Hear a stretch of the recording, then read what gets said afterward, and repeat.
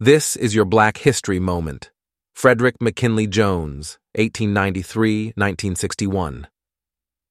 Fredrick McKinley Jones left his mark with the development of refrigeration equipment, receiving over 40 patents for it. In the 1930s, he began inventing automatic refrigerated air cooling units for trucks, trains, ships, and planes, which helped the preservation of food.